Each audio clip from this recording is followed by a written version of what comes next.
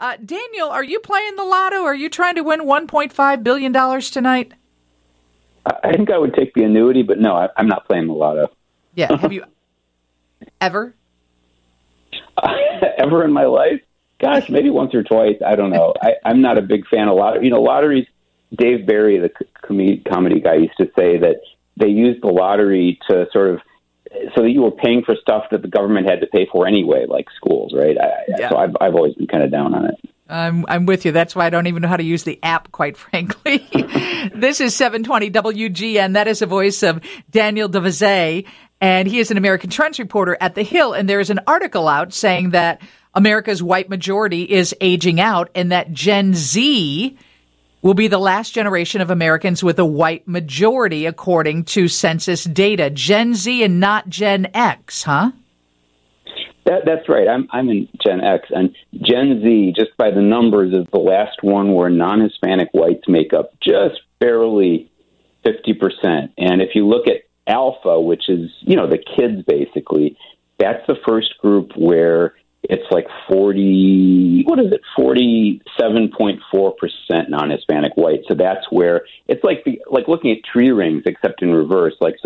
If you imagine this group getting older 20 years from now, that's like the nation as a whole. And so it's kind of the future is in that generation.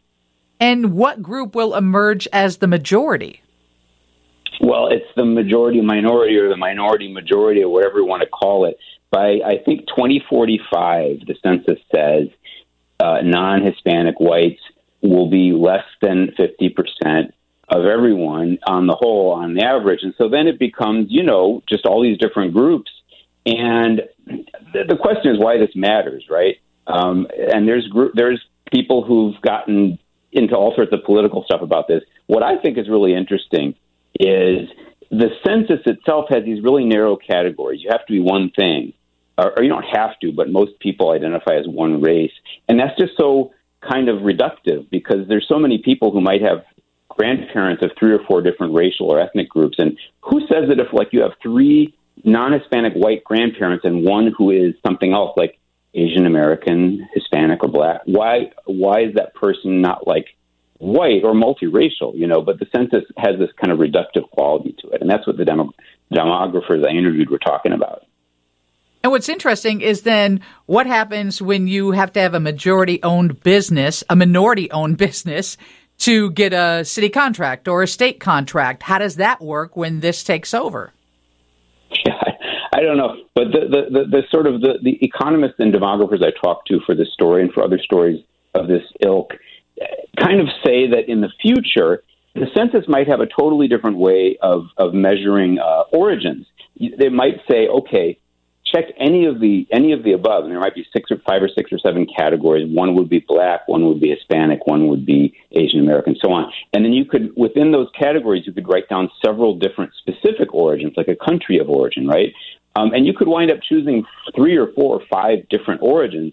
And so it might be that in the future there might technically be a lot more quote unquote white than the census even is counting right now, because think of how many different people have all these different racial groups in their, in their genetic makeup. And so if anything, we could be looking at a multi-racial, multicultural future where that's what this one demographer told me is whites are going to be the largest group technically for a long, long time. But there'll be mixed race people, right, who have white ancestry, Black ancestry, all different ancestries. And so the basic message from these sociologists I talked to was, people shouldn't freak out about this. It just shows we're becoming a more multicultural nation.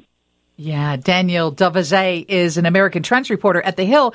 And what's interesting about this is who really knows what we are? Yes, we have Ancestry, and everybody does those 23andMe tests and that kind of thing, but it's really oral history that this is based on.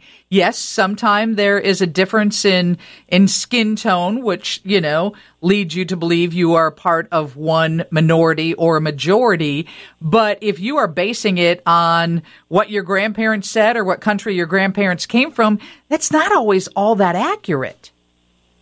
Yeah. And the reason this is such a bigger deal moving forward is if you go back to 1980, when I was a kid in Chicago, in 1980, 80% of the nation was quote unquote non-Hispanic white, according to the census. And every other racial and ethnic group made up just 20%, which is where the term minority kind of comes from. But now, I mean, our nation is so much richer and so much more complicated racially and ethnically. And so these demographers I've spoken to say it's time for the census and for us as a nation to just have a much more complex understanding of race, basically. It's not just white, black, Hispanic, you know? Right, because aren't multiracial Americans a fastest growing category?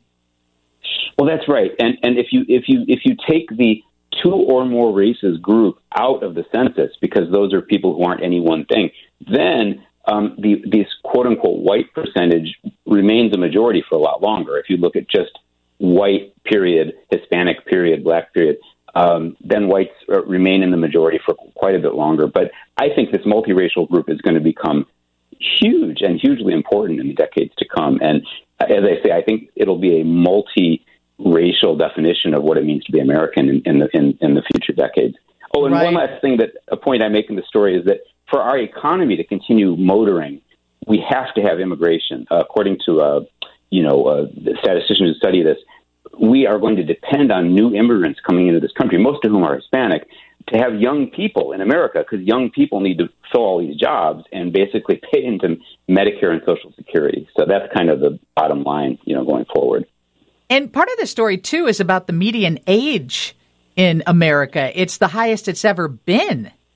It's rising. And if you look just at the non-Hispanic white group, I think the median age is almost 45. And again, if we can't count on the white non-Hispanic population to power our economy because the birth rate is dropping, and that group's getting older and older. And again, the one group that saves us from like Japan's fate, Japan being stagnant, economically stagnant because they're getting so old, the thing that's saving us from that is immigration and young, mostly Hispanic families coming into this country with working age people who can fill all these jobs. That's the problem with our country demographically. We're getting older, and it takes immigrants to keep us young, basically, as a country. Thank you so much for joining us, Daniel. Oh, anytime. Thank you. And if you want to share our conversation, the one that I just had with Daniel, it'll be posted on WGNradio.com if there's somebody you think is interested. Steve's News is next on 720 WGN. Lisa Dent, WGN.